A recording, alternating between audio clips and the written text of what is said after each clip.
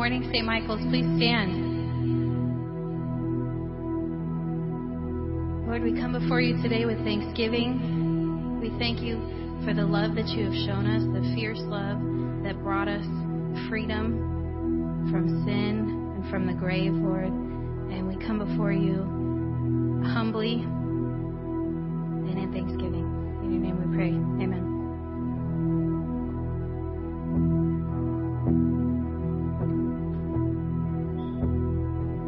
You broke my chains of sin and shame, and you covered me with grace. In my life, with your holy fire, you cover me with grace. You are the hand that reaches out to save, and I am set free.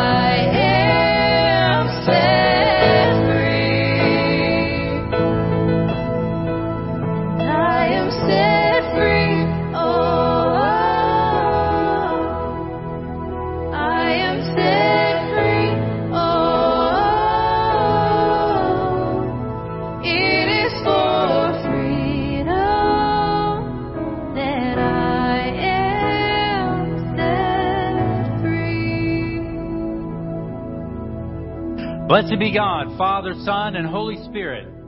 Blessed be His kingdom, now and forever.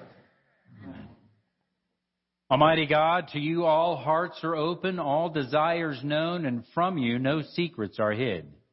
Cleanse the thoughts of our hearts by the inspiration of your Holy Spirit, that we may perfectly love you and worthily magnify your holy name, through Christ our Lord. Amen. Jesus said, the first commandment is this: Hear, O Israel, the Lord our God, the Lord is one.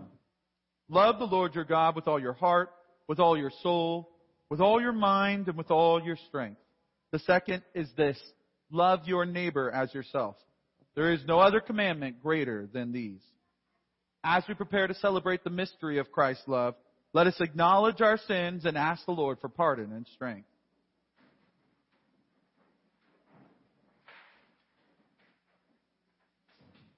Most merciful God, I confess that I have sinned against you in thought, word, and deed, by what I have done and by what I have left undone. I have not loved you with my whole heart. I have not loved my neighbor as myself. I am truly sorry, and I humbly repent. For the sake of your Son, Jesus Christ, have mercy on me and forgive me, that I may delight in your will and walk in your ways to the glory of your name. Amen. The Almighty and merciful Lord grant you absolution, remission of all your sins, true repentance, amendment of life, and the grace and consolation of His Holy Spirit. Amen. Lord, have mercy. Christ have mercy. Lord, have mercy.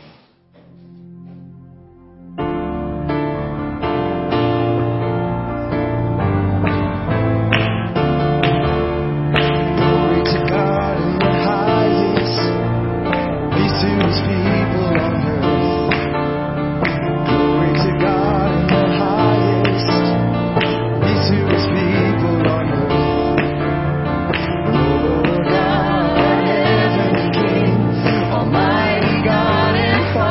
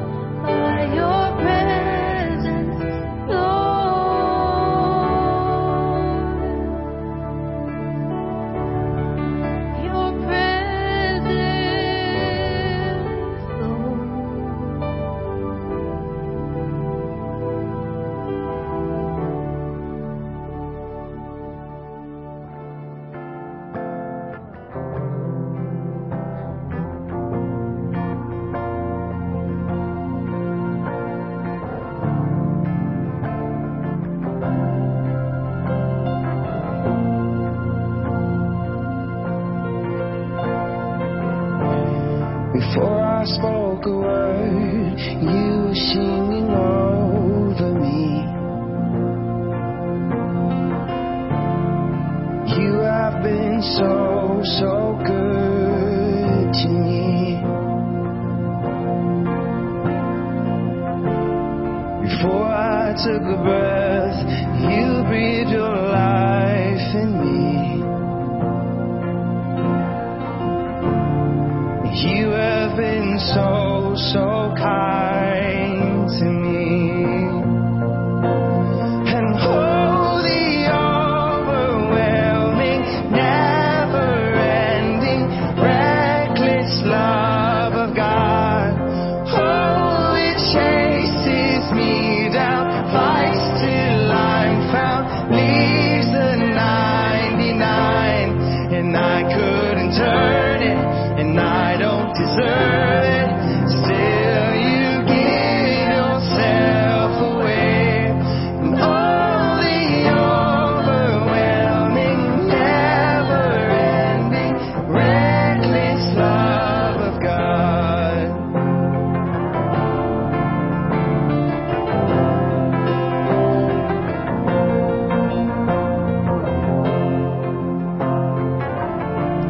When I was your foe, still your love fought for me. You have been so, so good to me. Before I felt no worth, you paid it all for me.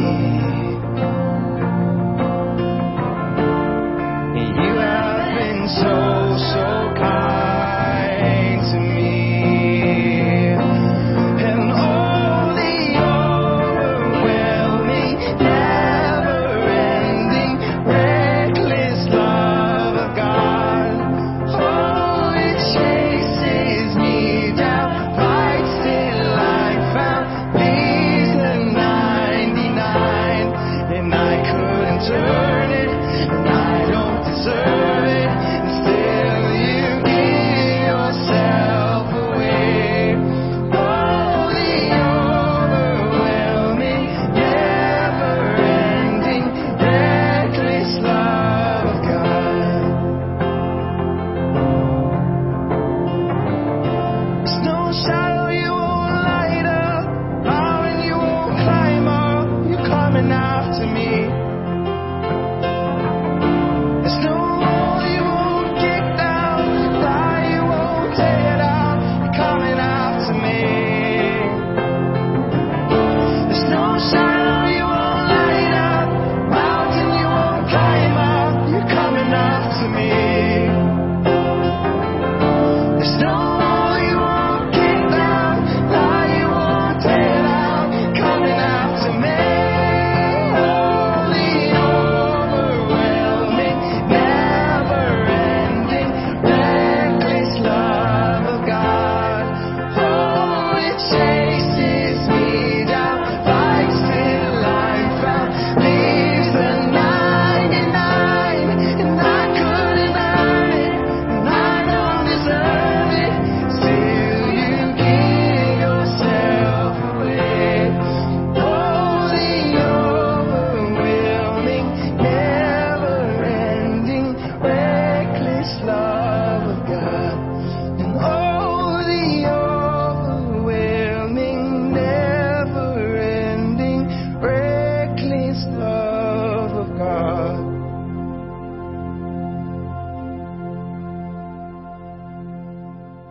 Lord be with you. Let us pray together the collect. O God, because without you we are not able to please you, mercifully grant that your Holy Spirit may in all things direct and rule our hearts.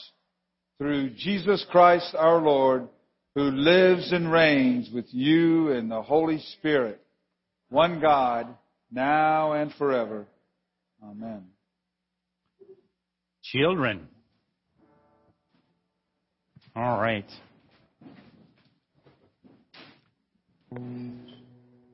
The Army assembles. Off to training.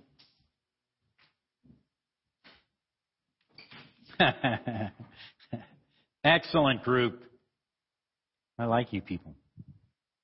Heavenly Father, I pray that you would especially bless and anoint all these young people, Lord God, as they go off to learn about you and to hear from you, Lord God. And we pray that you would give them a great and wonderful destiny in your kingdom. This we pray in Jesus' name. Amen. Amen. Did I get you? All those smiles.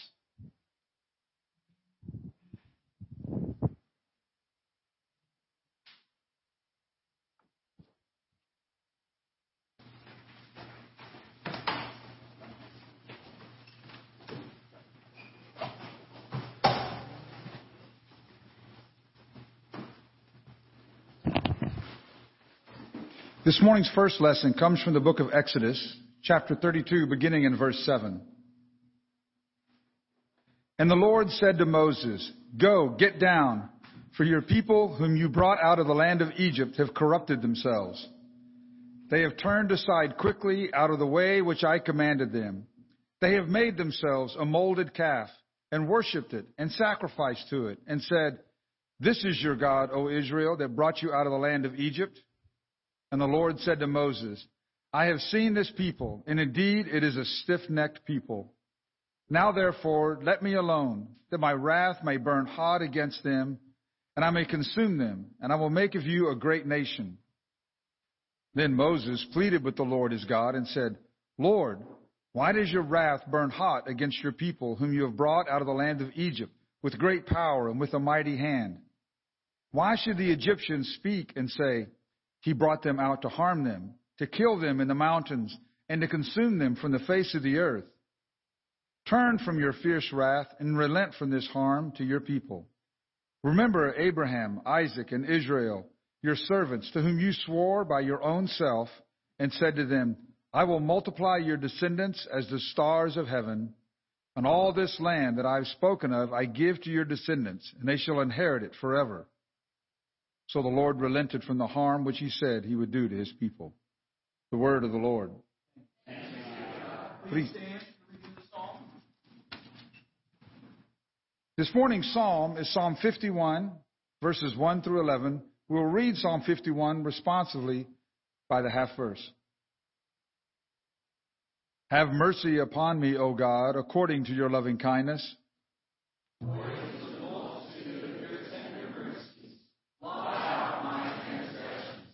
Wash me thoroughly from my iniquity. For I acknowledge my transgressions.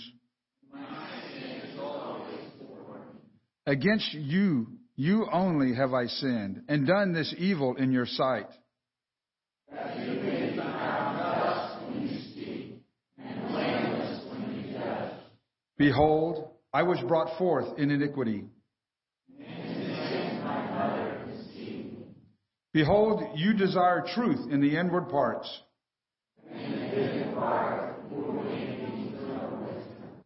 Purge me with hyssop, and I shall be clean.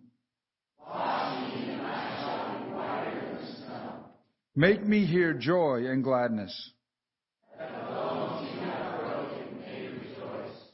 Hide your face from my sins. Create in me a clean heart, O God. Do not cast me away from your presence. Do not take your Holy Spirit from me.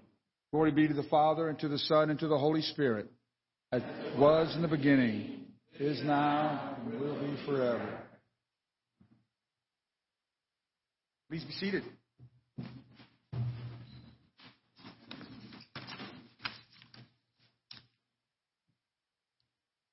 This morning's second lesson comes from Paul's first letter to Timothy, beginning in chapter 1, verse 12, commencing. And I thank Christ Jesus our Lord, who has enabled me, because he counted me faithful, putting me into the ministry, although I was formerly a blasphemer, a persecutor, and an insolent man. But I obtained mercy, because I did it ignorantly in unbelief. And the grace of our Lord was exceedingly abundant, with faith and love which are in Christ Jesus. This is a faithful saying and worthy of all acceptance, that Christ Jesus came into the world to save sinners, of whom I am chief. However, for this reason I obtained mercy, that in me first Jesus Christ might show all long-suffering as a pattern to those who are going to believe on him for everlasting life. Now to the King eternal, immortal, invisible, to God who alone is wise, be honor and glory forever and ever. Amen. The word of the Lord.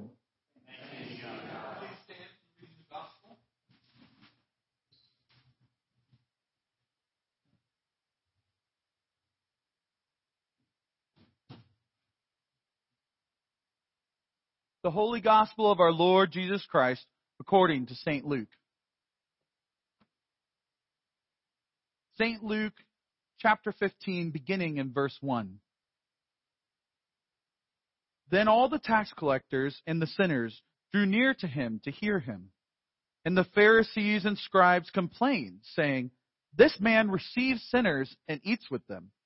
So he spoke this parable to them, saying, What man of you, having 100 sheep, if he loses one of them, does not leave the 99 in the wilderness and go after the one which is lost until he finds it? And when he has found it, he lays it on his shoulders, rejoicing. And when he comes home, he calls together his friends and neighbors, saying to them, Rejoice with me, for I have found my sheep which was lost. I say to you that likewise there will be more joy in heaven over one sinner who repents than over 99 just persons who need no repentance. Or what woman, having 10 silver coins, if she loses one coin, does not light a lamp, sweep the house, and search carefully until she finds it? And when she has found it, she calls her friends and neighbors together, saying, Rejoice with me, for I have found the piece which I lost. Likewise, I say to you, There is joy in the presence of the angels of God over one sinner who repents. The gospel of the Lord.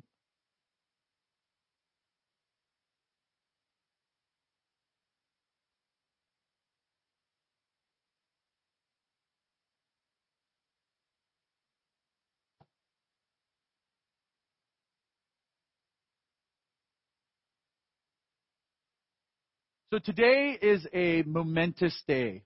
As I'm sure many of you know, it's September 11th. And it's fortuitous, as God often does. He has aligned something that I think it weaves perfectly into what we're going to be talking about today in the Passover. I took this class in college. It was actually the hardest class that I ever took. I got a C in it, which is, for me, like, I was appalled. I got a C, are you kidding? And I actually took a half class with this professor the next semester, one that I didn't need to take, but just so I could prove to him that I was an A student. And I got an A in that half class. So, pat myself on the back. I'm exposing my arrogance and pride here. But I had this competitive urge to succeed, and this guy rightly judged me at the level of my abilities, right, in that class. But there was things that stuck with me because this guy, we're taking a psych of memory course, and he gives these exams where you have to remember what you learned.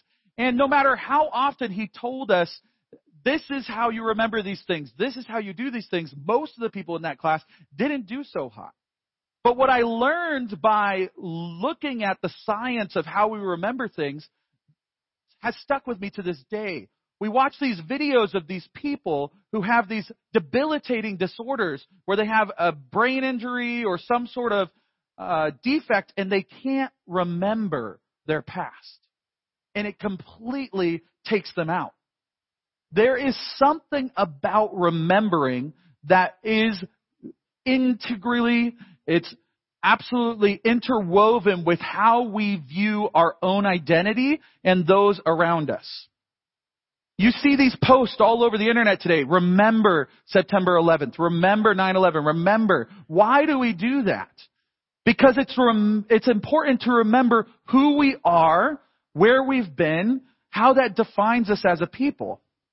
But one step further, and this is something that I think that we as a people as Christian people, as the church, need to do for our culture, is we need to remember things the way that God remembers them, right? There are many situations in our life that if you invite God into your memory of that situation, He will overwhelm your idea of what happened with His idea of what happened.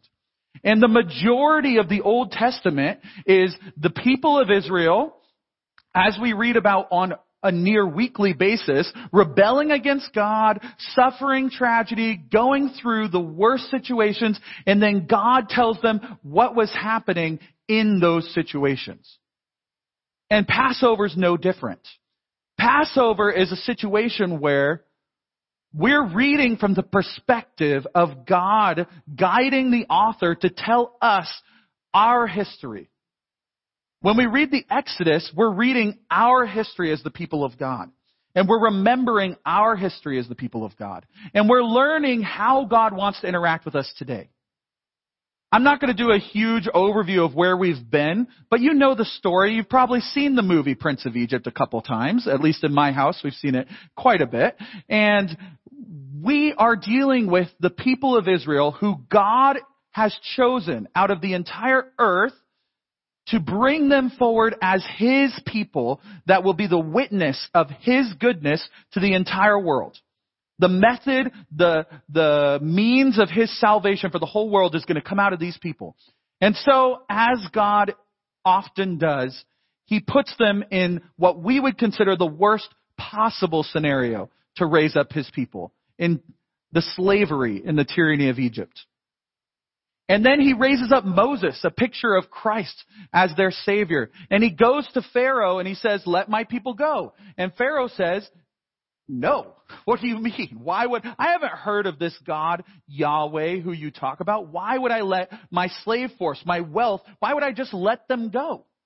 And Moses, like all of us, panics at that moment. Even though God told him Pharaoh wouldn't let the people go, Moses says, God, you haven't delivered your people even at all. Like, what are you doing?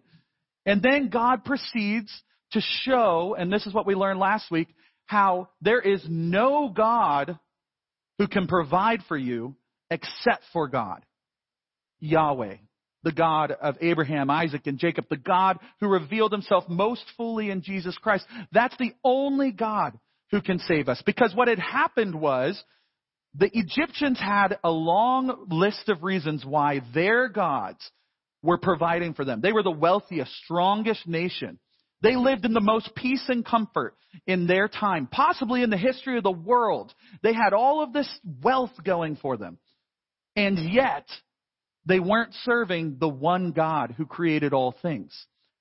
And so God, through the plagues, we saw the symbols. He rejected every one of the Egyptian gods and said, no, I'm the one who either gives or takes away.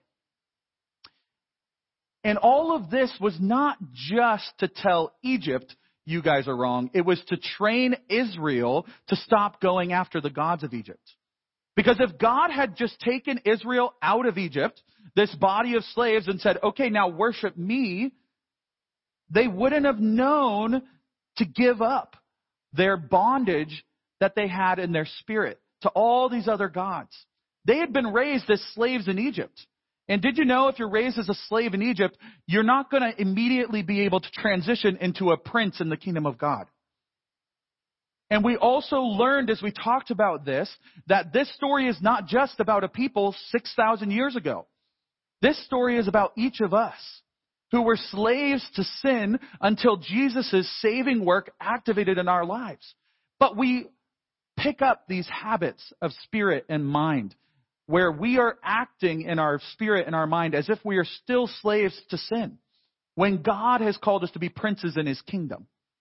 And so when we talk about this story as God rescues these people and we see these dramatic acts as God brings his plagues and judgment against the evils of Egypt, we should remember that that same God is jealous for our worship and our attention that we're so quick to give to other places, to other things, to wealth, success.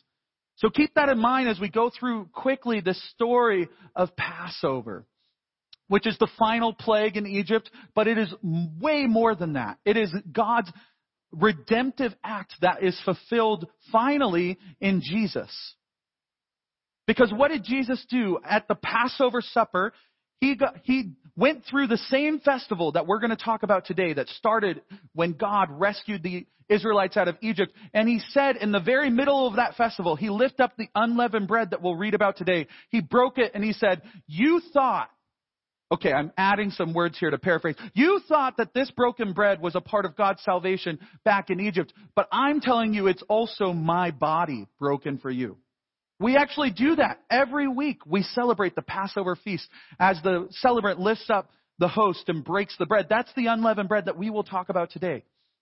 How wonderfully God has brought the salvation, his saving work into our life over the tens of thousands of years of humanity. God has continued to save. So that's what we're remembering today. As we remember 9/11, as we remember Passover, we're thinking about what is God doing in our life right now. And so we'll start in chapter 11. Yahweh said to Moses, yet one plague more I will bring upon Pharaoh and upon Egypt. Afterward, he will let you go from here. When he lets you go, he will drive you away completely. Speak now in the hearing of the people that they ask every man of his neighbor and every woman of her neighbor for silver and gold jewelry.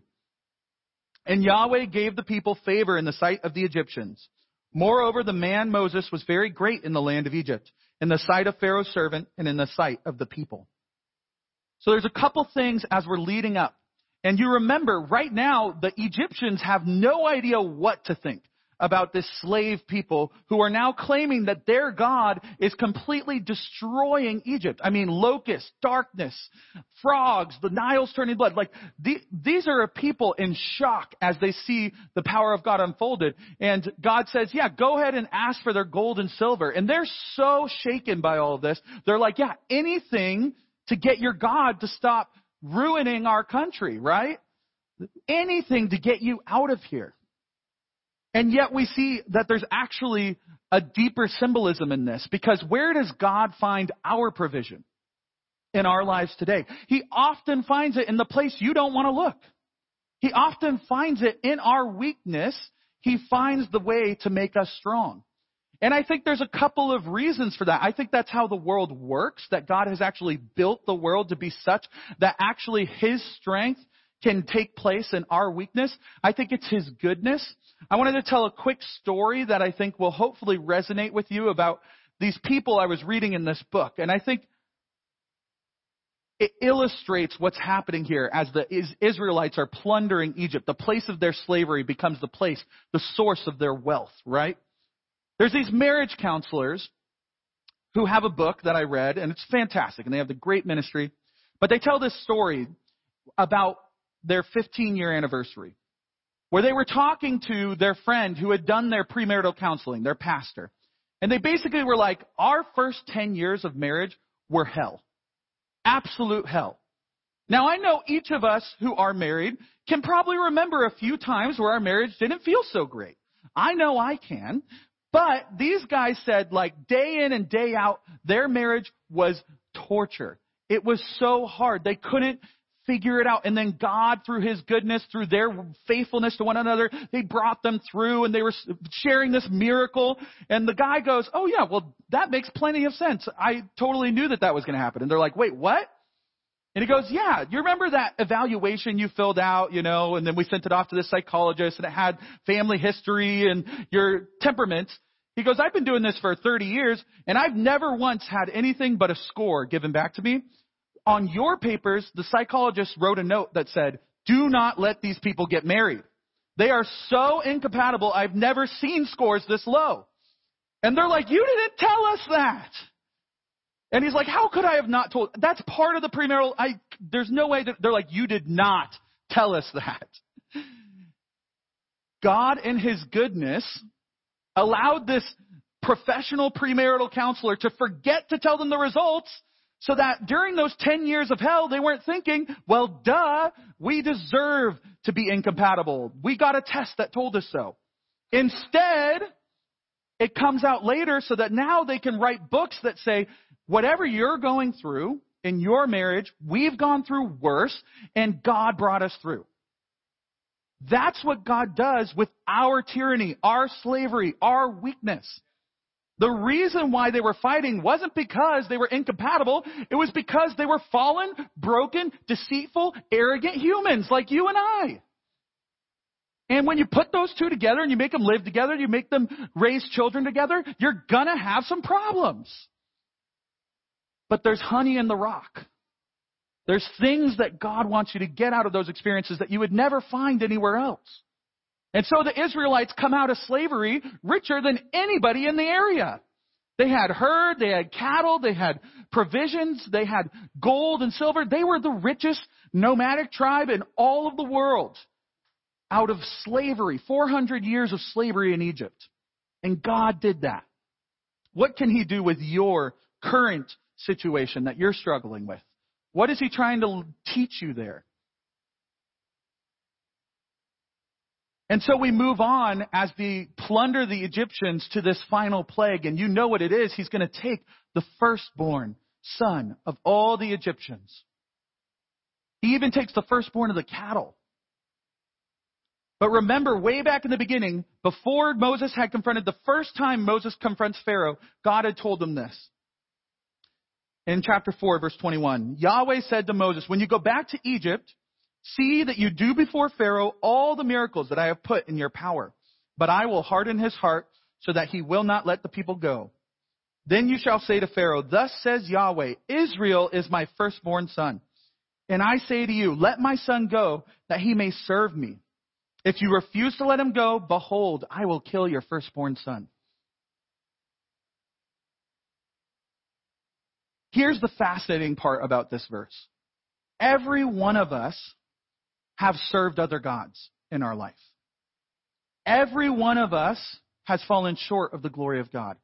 Every one of us at some point or another have sacrificed our children to our own selfish desires. Or if we don't have children, we've sacrificed our future children to our own selfish desires. Every one of us is deserving of the same punishment as God is laying at Pharaoh's feet. What did Jesus say? It's better if you mislead a child. It's better that you just tie a rope around your neck and dive into the sea. And yet every one of us knows that we have fallen short. But what we learn in Passover is not how bad Egypt was, but how good God is. That He provided a redemption, a way of escape. There is not a single good thing said about the Israelites in the first 11 chapters of Exodus. There's not a single good thing. Moses learns to follow God pretty stubbornly, might I add.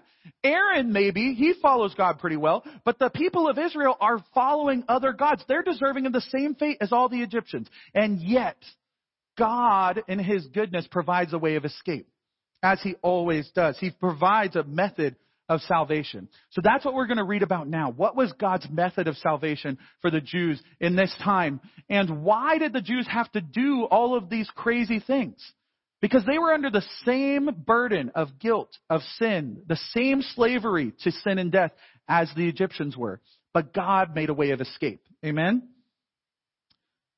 So this is what happens in Passover. And we're just going to hit some key features here. First, He says, this month shall be the first month of the year for you, moving forward. There's a movement in the world that wants to change our dating system, and it's been around for a while, from BC and AD, right? Before Christ and Anno Domini, in the year of our Lord. They want to change it to before Common Era and after Common Era. Or just Common Era, right? Question is, when does before Common Era stop, and when does Common Era start? Well, it still starts and stops with Jesus.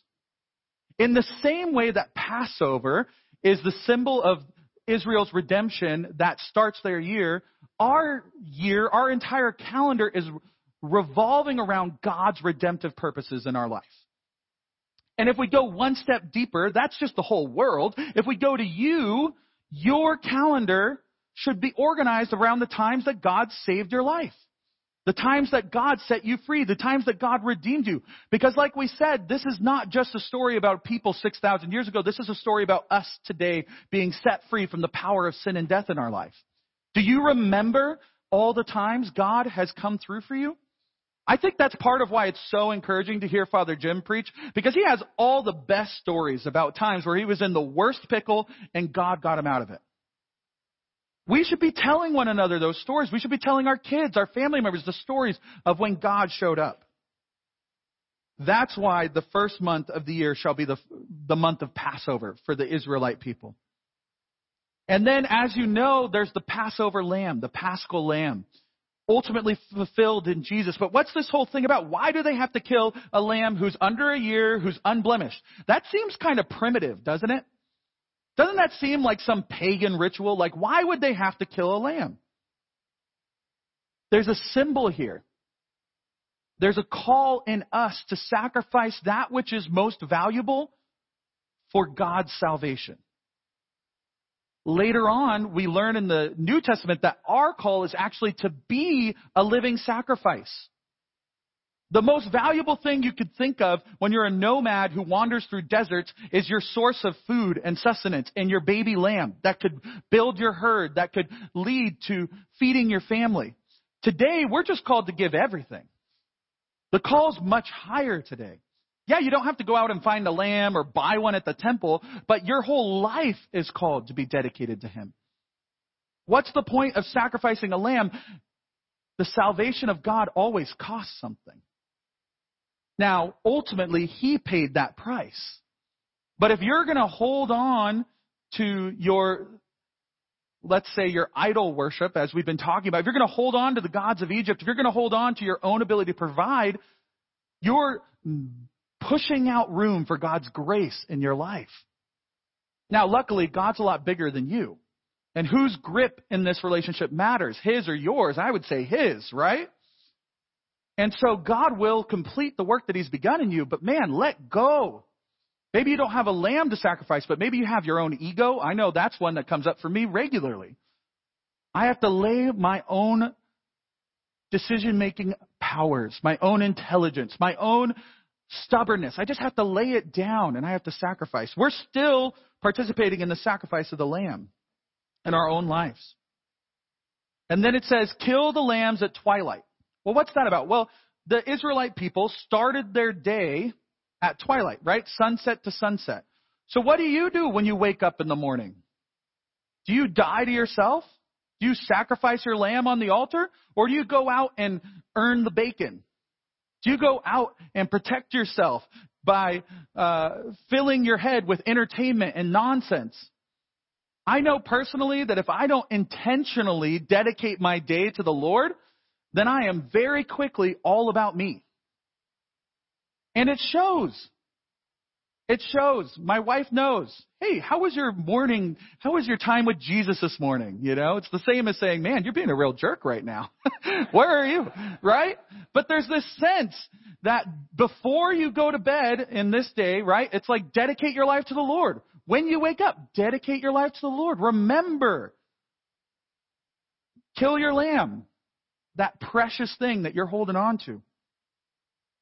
And then, of course, the Lord or the destroyer comes at midnight, in the darkest time of night. It calls forth the same language that we get about when Jesus is going to return at the end of the day, right? The point is, be prepared. I think that our largest idol that we worship as American Christians is our time. I think if you just narrowed it down to what would you care about more than anything else, I think it's our time. We want our time to watch our show, or we want our time to go fishing, or we want our time to spend at the nice restaurant. We want our time. I don't want to give up my Saturday to go build a pergola at the church, right? And yet, what does God ask of us? He asks of us our lives, everything, and especially our time. Because you don't know when God wants to move in your life. What if there's this opportunity where God could set you free and you were sleeping when He asked you to be awake? Now, this point isn't a scare message like, oh no, we're going to miss God if I'm not like constantly in my Bible or constantly praying all day. That's not what I'm saying. What I'm saying is prepare your heart. God's coming, period. He's coming today. He's coming tomorrow. Every day, God will come in your life. And you never know when He's going to come, and He's going to change everything. It happens in an instant suddenly. So open your eyes. Orient your life around the moments when God shows up. And remember them, right? Remind yourself. Be aware. Be awake. Be alive. And then He says, so what you're going to do, because I'm coming at midnight, is you're going to cover your lintels, your doorpost, with blood. And you're going to paint it with hyssop, which was so great because I had written this sermon before I even knew what the readings were today, because I knew we were on this thing. And what are they doing? They're doing that with hyssop. And what did we read in our psalm today, right? Purge me with hyssop, and I shall be clean. Wash me, and I shall be whiter than snow. What's the point here? In order for us to be spiritually cleansed, there must be a death. There must be a sacrifice. It's the same thing we were talking about with the lamb. Where is God calling you to take up your cross and follow Him? That's why they're spreading the blood of the lamb symbolically over their doorposts. They're saying, my whole house is dedicated to the Lord and protected by the blood of His sacrifice. Ultimately, we know that the true blood that washes us whiter than snow is Jesus.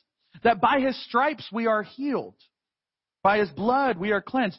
It can sound so pagan or foreign, but it makes so much sense when you put it simply. It's like, yeah, we actually have to lay down our lives in order for God to resurrect us. In fact, our clearest symbol that we're told is in baptism, like we have today. When you baptize a baby, they enter into death with Christ and are raised to newness of life. You're bought with a price. There, but for the grace of God go I. And then it says, no one leaves their house till morning. So they're doing all this stuff. They're having this feast where they're going to eat the lamb. They've painted their doorposts, and they say, you can't leave till morning. And as my mom often used to say, nothing good happens after 11 p.m. Why are you out, Jesse? Get back home. There is something real there. There's something true. I know it's a little trite. I know there are times and places to have celebrations that last into the wee hours of the morning. Absolutely. But if you find yourself finding excuses to stay up late, ask yourself why. That's just a question. I'm not making some spiritual point here, but why are you up at midnight on your phone or on the computer or hanging out with friends or whatever it is? Is it the right time? Is it the right time? There's all of this symbolism in the liturgical calendar and the covenantal relationship with the Jewish people. All of this stuff has to do with how we spend our time. And so I'm just asking, why were they not allowed to leave from twilight till morning? Well, there's a sense in which they were called to be in that one place under the covering of Jesus, under the covering of the Paschal Lamb, who we know is Jesus. And there's a sense in which you can leave the covering that God has given you if you find yourself in the wrong place at the wrong time. Now, I'm not saying just staying up late, right? My sister works as a nurse, and she works all night long. Is she doing anything wrong doing that? No, she's working her butt off to do her job, to serve people in a hospital, right? But are you at the right place in the right time? Are you under the covering? Or are you out cowboy style doing your own thing? I know I found myself where I look around and I say, man, I'm just in the wrong place, doing the wrong thing. Might not even be sinful, but I just knew it wasn't what God wanted me to be doing. So open your eyes, listen, where are you at? And then it says, eat up the lamb that night and burn up all the excess. And that's all about learning to live by God's provision and not your own. Because, man, there's a lot of good meat there that you could dry, you could turn into jerky, you could take it into the desert, you could do these things, right? You could provide for yourself out of that. And God says, no, this one's mine. And you're going to trust me to provide. And then it says, eat unleavened bread with bitter herbs. What's the point of that?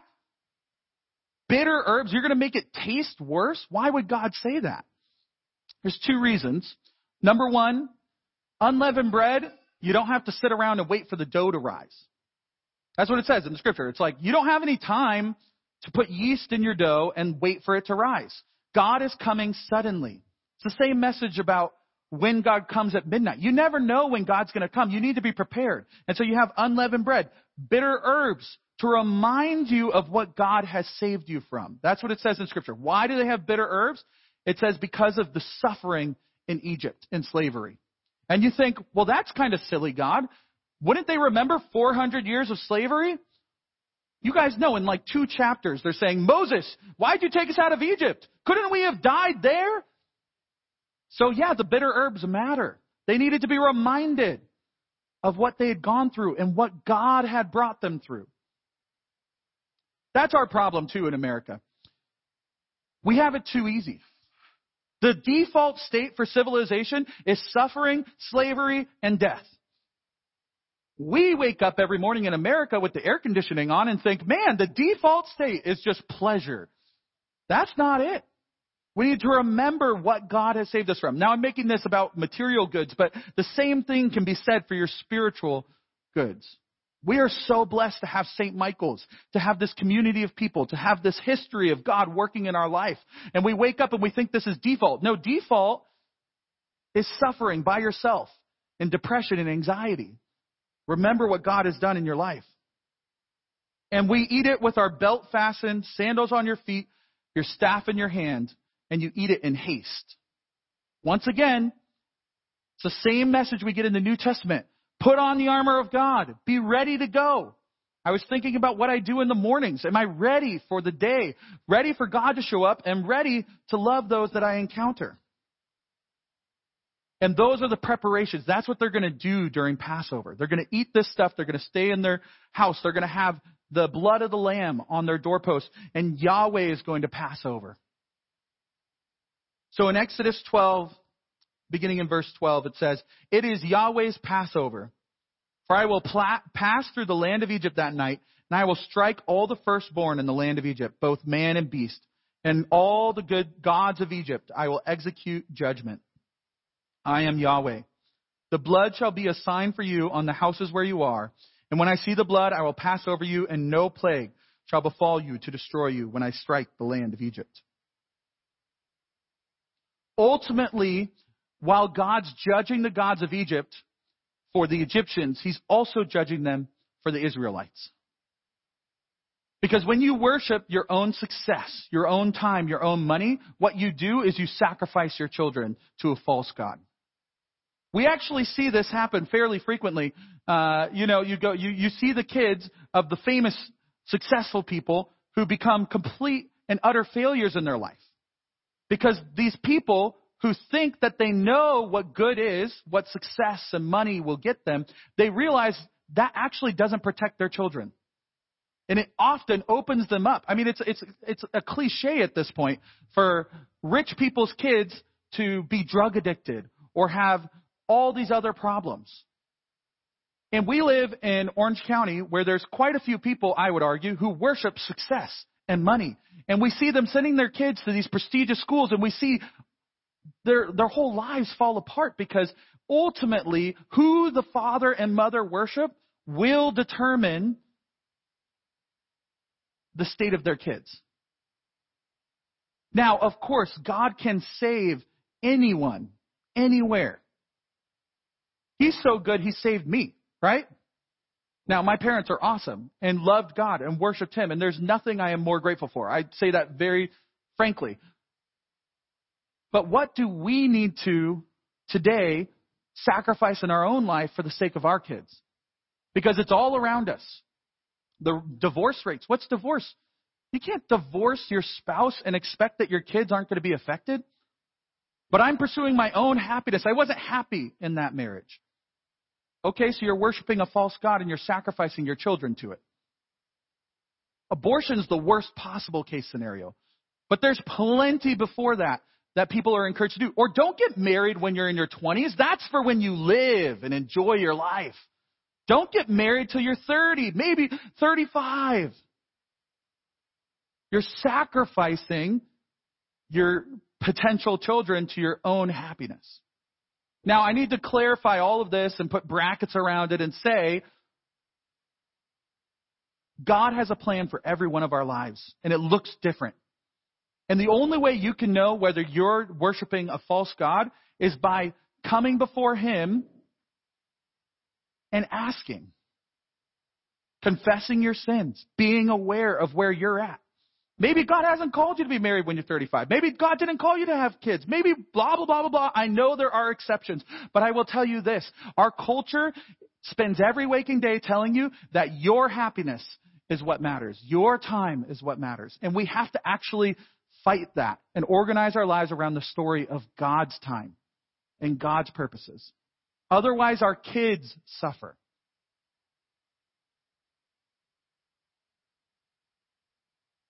So we'll end here and we'll just say, we'll end with Pharaoh's response. God comes, he takes the firstborn. And there's a cry in Egypt, they say, like has never been heard, as you might imagine. And Pharaoh summons Moses and Aaron by night and says, up, go out from my people, both you and the people of Israel. Go serve Yahweh, as you have said.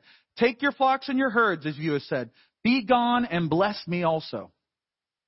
Oh, is Pharaoh learning his lesson? What is happening here? He's been spanked all over the book, and he keeps turning his back. He says, oh, stop the plague and I'll let you go. And he says, psych, you stopped the plague, but I'm not letting you go, right? He keeps playing this game. Has he finally learned? He even says, bless me. As you're serving God, pray for me.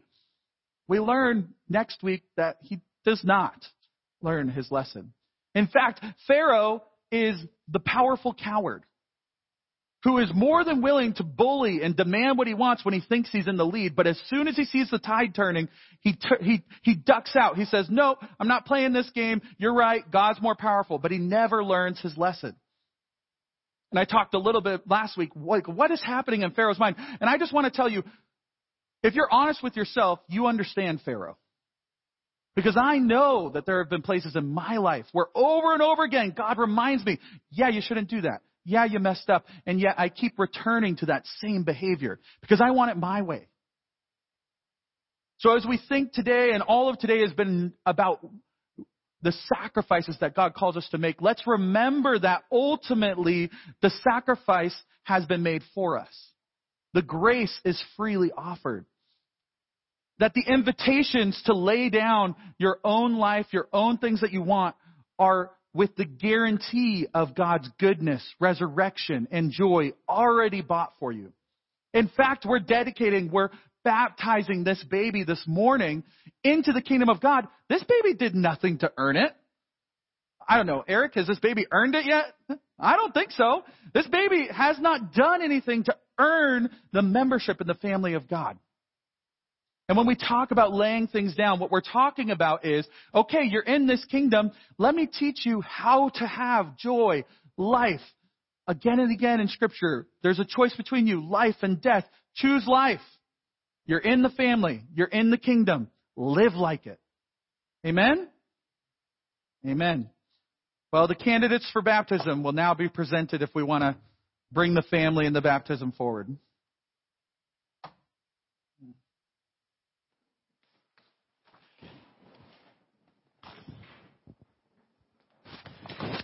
All right. Yeah. Sadly.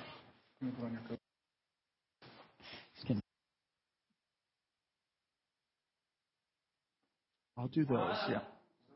So if you want to just help with the water.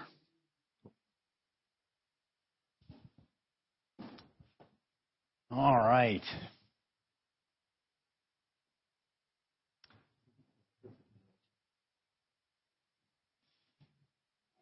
Kids, too, are they hiding downstairs? They're coming. Okay. All right. We got water. You're all set. Okay.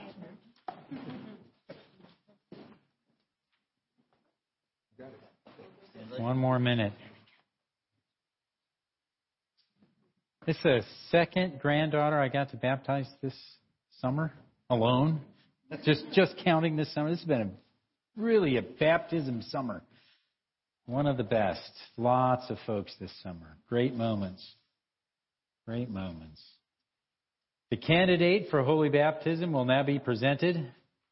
I present Rachel Elaine Reed to receive the sacrament of baptism.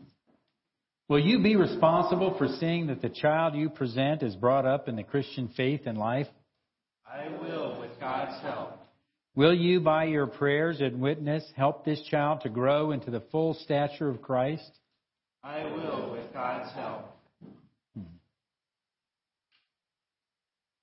Do you renounce Satan and all the spiritual forces of wickedness that rebel against God? I renounce them. Do you renounce the evil powers of this world which corrupt and destroy the creatures of God? I renounce them. Do you renounce all sinful desires that draw you from the love of God? I renounce them. Do you turn to Jesus and accept Him as your Savior? I do. Do you put your whole trust in His grace and love? I do. Do you promise to follow and obey Him as your Lord? I do. This is to all of you in the congregation. Will you who witness these vows do all in your power to support Rachel in her life in Christ? We will. Let us join with those who are committing themselves to Christ and renew our own baptismal covenant. Please stand. Do you believe in God the Father?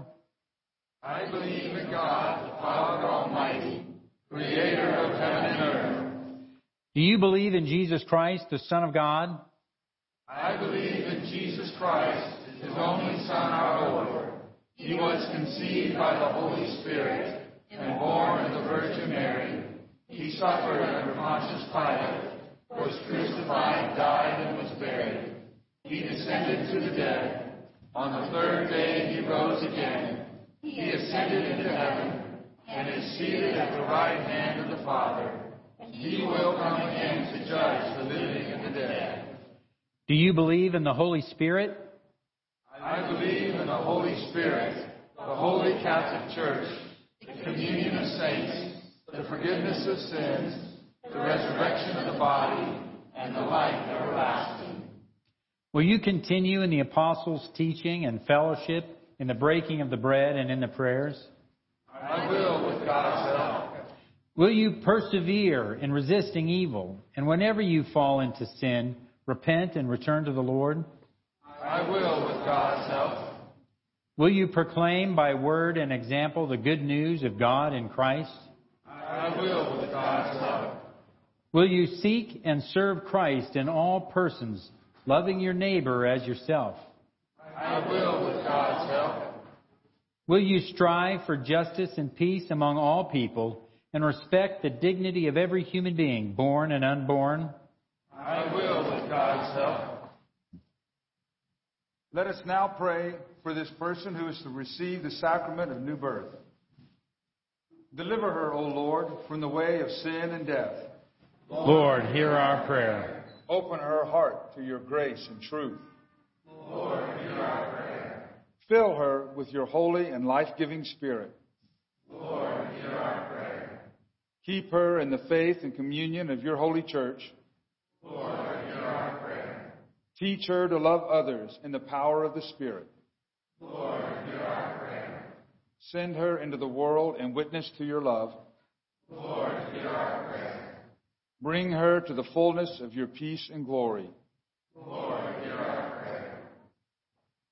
Grant, O Lord, that all who are baptized into the death of Jesus Christ, your Son, may live in the power of his resurrection and look for him to come again in glory, who lives and reigns now and forever. Amen. The Lord be with you. Also with you. Let us give thanks to the Lord our God. It is right to give him thanks and praise. Maybe we got to pour this out here.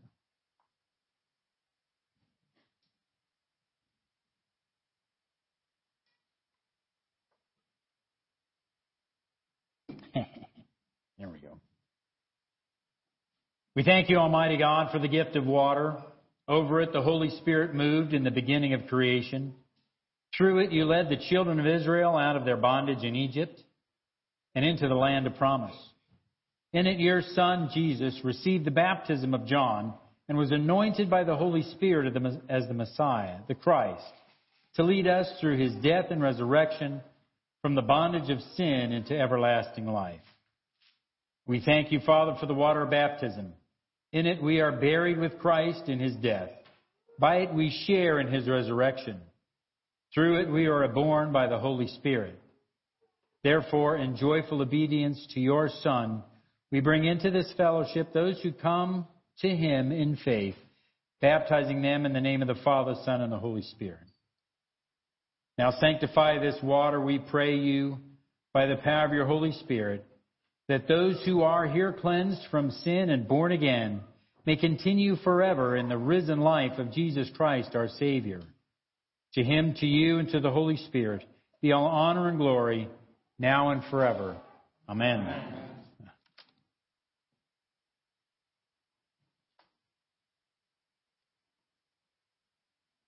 It's you, Father Bob, right up here. Grab this baby. Here, you hold this right here. There we go. Hi, Rachel. Whoop. Hello. Hello. Hey, darling. Guess what? Oh, here we go. Okay. Rachel Elaine Reed, I baptize you in the name of the Father, and of the Son, and of the Holy Spirit.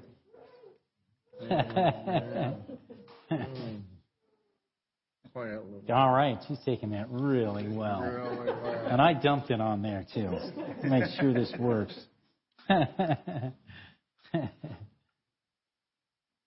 Rachel, you are sealed by the Holy Spirit in baptism and marked as Christ's own forever.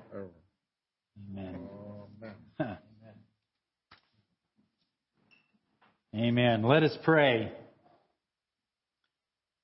Heavenly Father, we thank you that by water and by the Holy Spirit you have bestowed upon this your servant the forgiveness of sin and have raised her to the new life of grace. Sustain her, O Lord, in your Holy Spirit. Give her an inquiring and discerning heart. Yes, Lord. The courage to will and to persevere, a spirit to know and to love you, and the gift of joy and wonder in all your works. Amen. Amen.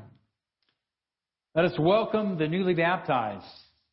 We receive you in the household of God, confess the faith of Christ crucified, proclaim his resurrection, and share with us in his eternal priesthood. All right. This is the light of Christ. Receive it and walk in it. That's for her. You can hold it. And this stole here, Rachel, is to mark your membership as a priest in the kingdom of God. Yes. A priest and a princess, I would say, because we're priests and kings. The peace of the Lord be always with you. And with your spirit. Turn and greet your neighbors with the peace of the Lord. Amen. Peace of the Lord.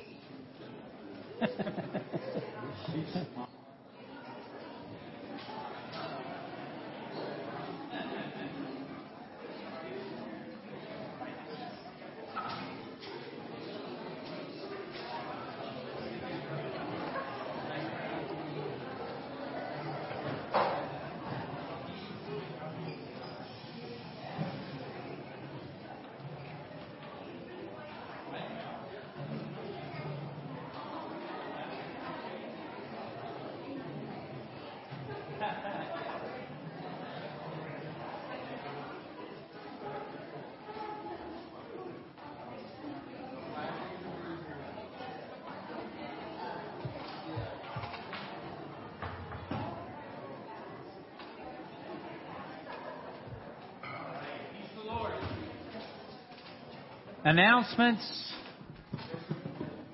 What's that? Go ahead to get the announcement. Yeah. The Feast of St. Michael's is coming up. So mark your calendars. It's happening. I think you need to bring dessert and drinks. I'm not that thirsty, so bring dessert. We are not going to meet as the men's meeting is not going to happen this Saturday. We've been working so hard. And we've done a lot of work here. The pergola out there, bathrooms, other things. I'm really grateful to all the work that so many men have done over the summer. But I will say, if the Feast of St. Michael's is going to be celebrated on Sunday the 2nd, several of you men probably ought to meet me here on Saturday about 10 a.m. to move tables. I would appreciate that help. The Saturday before the feast, about 10 a.m., help me move tables. What else? Is there anything else on our upcoming? We have the men's retreat coming up, so there's information for that now. We're going back to the mountains, which is always a blessed time. God always meets us there. Amen. The one other thing I wanted to highlight, my home group is starting up again this week, but I just wanted to remind everyone, if you're not in a home group, it's pretty awesome. You get together with people, you meet Amen. and hear what God's saying. And so if you're not in a home group, you don't know where you should be, talk to me, talk to Eric, talk to my dad, Father Powell, you know the people, and we'll get you in a home group because I've been super blessed by that, and I'm excited to start it up again. Amen. Amen? Very good. As we prepare to receive the body and blood of Christ in the Eucharist, let us respond to God's word by engaging with Him in musical worship and presenting to God our tithes and offerings out of that which God has given to us. Together, through Christ, let us continually offer to God the sacrifice of praise. That is the fruit of lips that acknowledge His name. But do not neglect to do good and to share what you have, for such sacrifices are pleasing to God.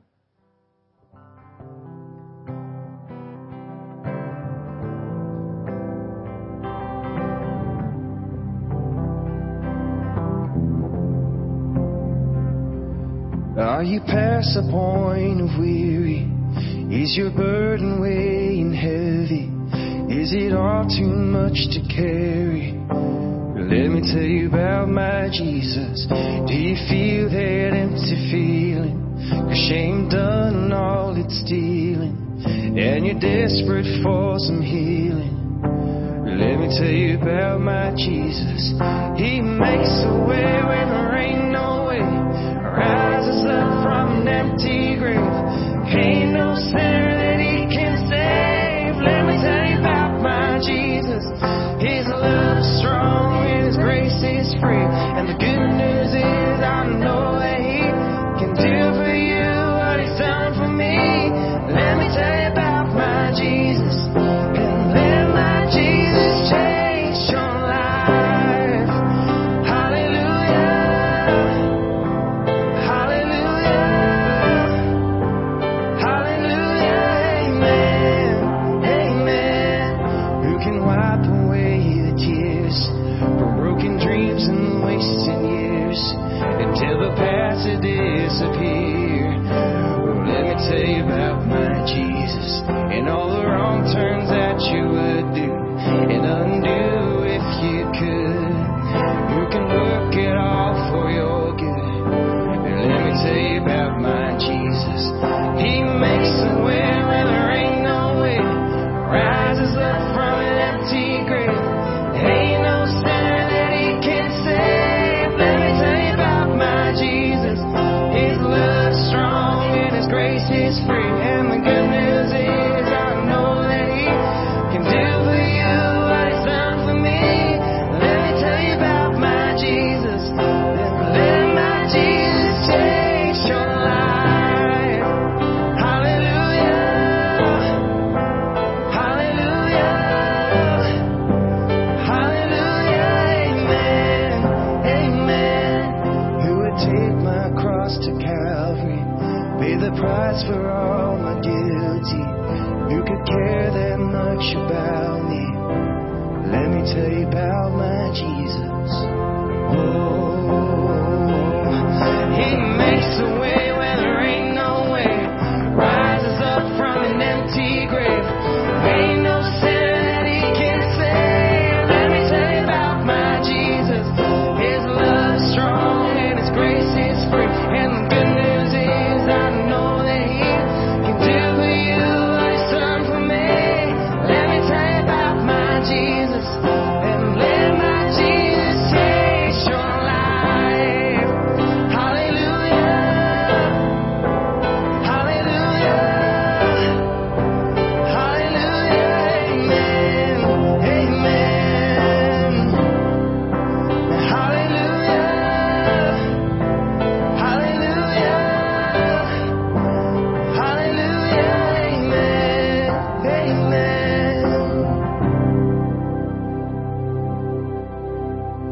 We welcome all baptized believers to receive the body and blood of Christ. This is the table of the Lord. It is made ready for those who love him and for those who want to love him more. So come, you who have much faith and you who have little, you who have been here often and you who have not been here long, you who have tried to follow and you who have failed. Come, because it is the Lord who invites you. It is his will that those who want him should meet him here. Come to the table. The Lord be with you. And with your spirit, Lift up your hearts. we lift them up to the Lord. Give thanks to the Lord our God. It is right to give him thanks.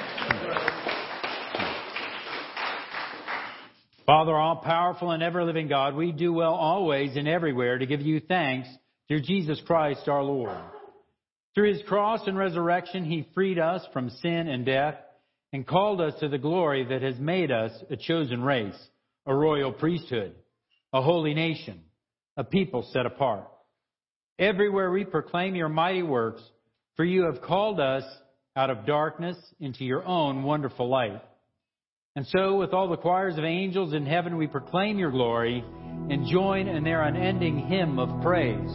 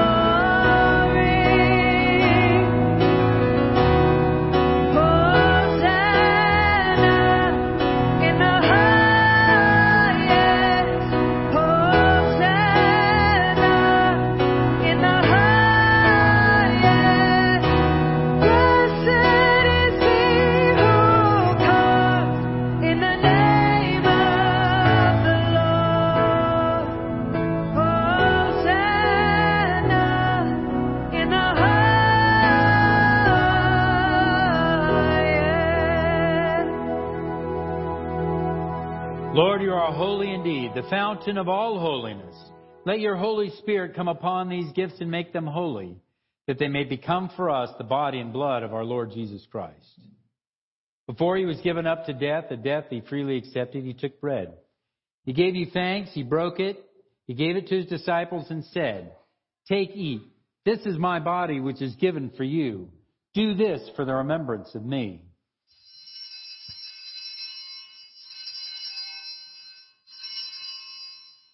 When supper was ended, he took the cup. Again, he gave you thanks and praise, gave the cup to his disciples and said, "Drink this, all of you. This is my blood of the new covenant, which is shed for you and for many for the forgiveness of sins. Whenever you drink it, do this for the remembrance of me."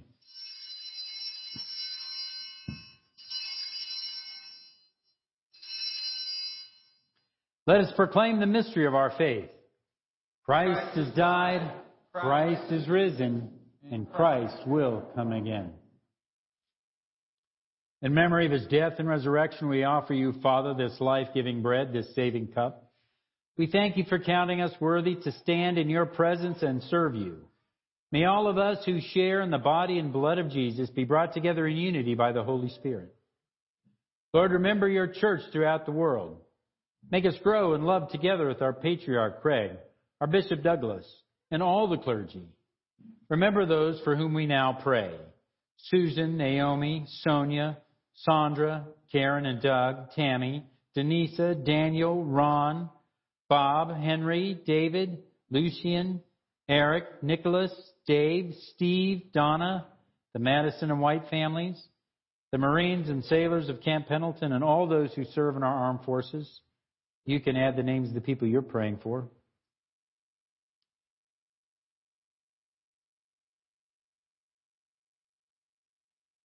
Draw our hearts to remember the poor and broken. As we receive the body and blood of Jesus, may we be transformed to become the body of Christ to the world. Have mercy on us all. Make us worthy to share eternal life with the apostles, martyrs, and all the saints. May we praise you in union with them and give you glory through your Son, Jesus Christ.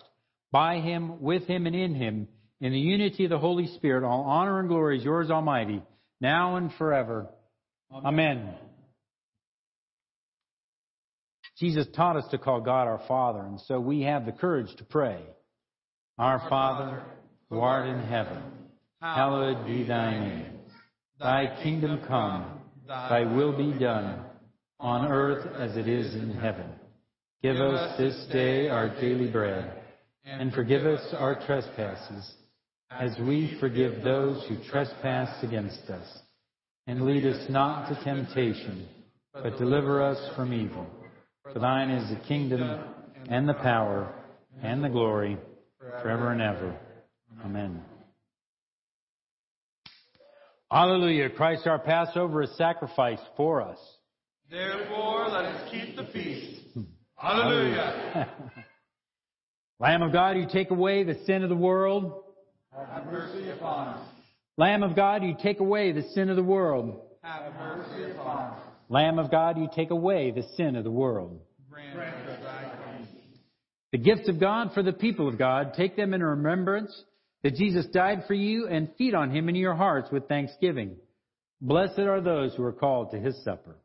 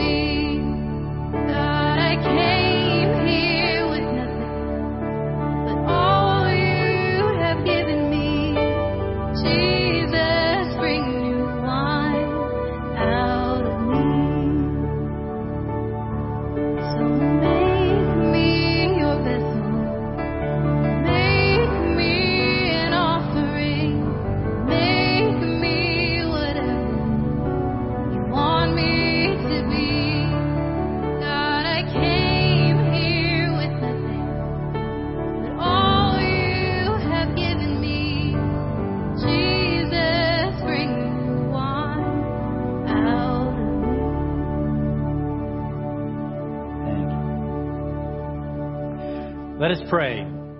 Eternal God, Heavenly Father, you have graciously accepted us as living members of your Son, our Savior, Jesus Christ. And you have fed us with spiritual food in the sacrament of his body and blood.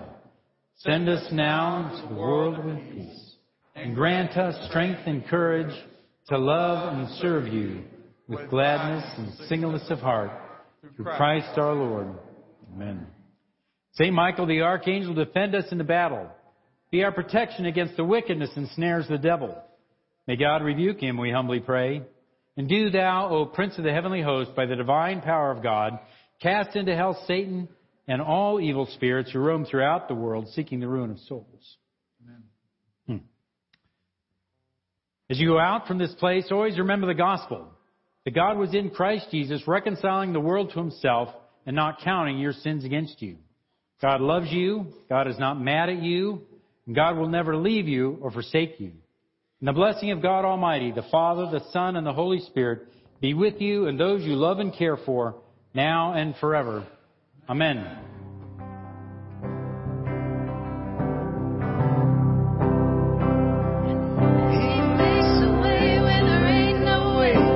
Rise up from an empty grave. There ain't no sinner that he can save. Let me tell you about my Jesus. His love is strong and his grace is free. And the good news is I know that he can do for you what he's done for me. Let me tell you about my Jesus. Let my Jesus change your life.